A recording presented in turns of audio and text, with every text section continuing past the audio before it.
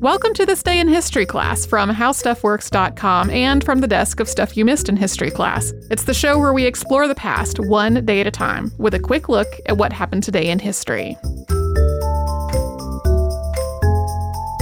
Hello and welcome to the podcast. I'm Tracy V. Wilson and it's August 23rd. Nicholas Sacco and Bartolomeo Vanzetti were executed on this day in 1927. This happened after World War I in the United States, and tensions in the country were really high. Unemployment was really high. The economy was struggling. There was a lot of anti-immigrant sentiment. This also happened during the first Red Scare. That was an anti-Bolshevik, anti-anarchist panic. One hallmark of the first Red Scare was Attorney General A. Mitchell Palmer's massive series of raids and planned deportations of suspected anarchists and radical leftists. The thing that eventually led to these two men being executed was that on April 15th of 1920, two men were shot and killed outside of a shoe factory in South Braintree, Massachusetts. That is southeast of Boston. One of the men was the paymaster at this shoe factory. He had the money for the payroll with him. The other was his guard. And this payroll money, which was more than $15,000, was stolen. Witnesses said that the group of men who committed this murder and robbery looked Italian. Sacco and Vanzetti were arrested after a police officer saw them on a trolley a couple of weeks later and thought that they looked suspicious.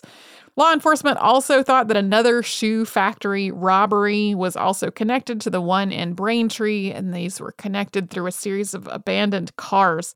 The Sacco and Vanzetti trial continues to be regarded as a massive miscarriage of justice.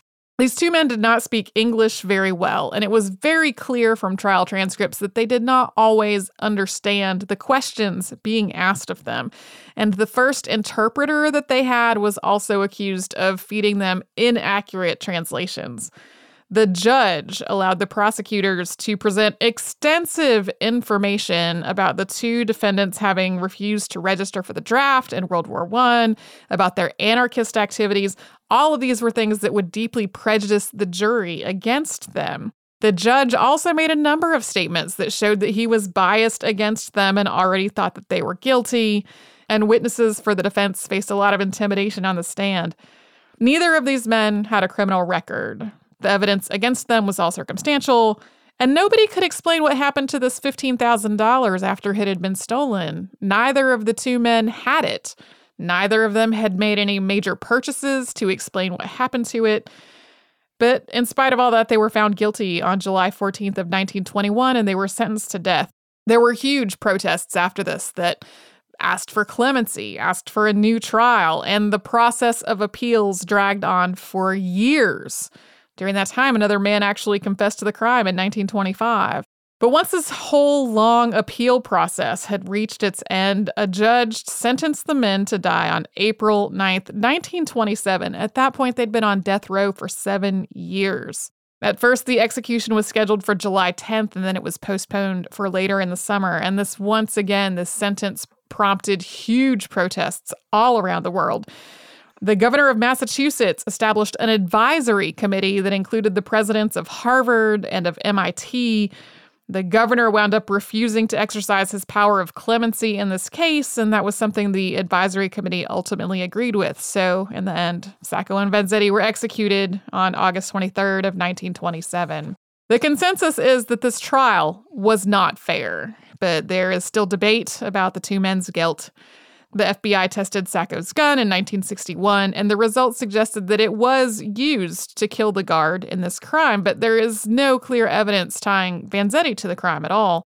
In 1977, leading up to the 50th anniversary of their executions, Massachusetts Governor Michael Dukakis named August 23rd of that year Nicholas Sacco and Bartolomeo Vanzetti Memorial Day, and went on to say, quote, that any stigma and disgrace should be forever removed from the names Nicholas Sacco and Bartolomeo Vanzetti, from the names of their families and descendants, and so from the name of the Commonwealth of Massachusetts. And I hereby call upon all the people of Massachusetts to pause in their daily endeavors to reflect upon these tragic events that draw from their historic lessons the resolve to prevent the forces of intolerance, fear, and hatred from ever again uniting to overcome rationality, wisdom, and fairness to which our legal system aspires. Thanks to Tari Harrison for her audio work on this podcast, and you can learn more about this in the August 5th, 2009 episode of Stuff You Missed in History Class.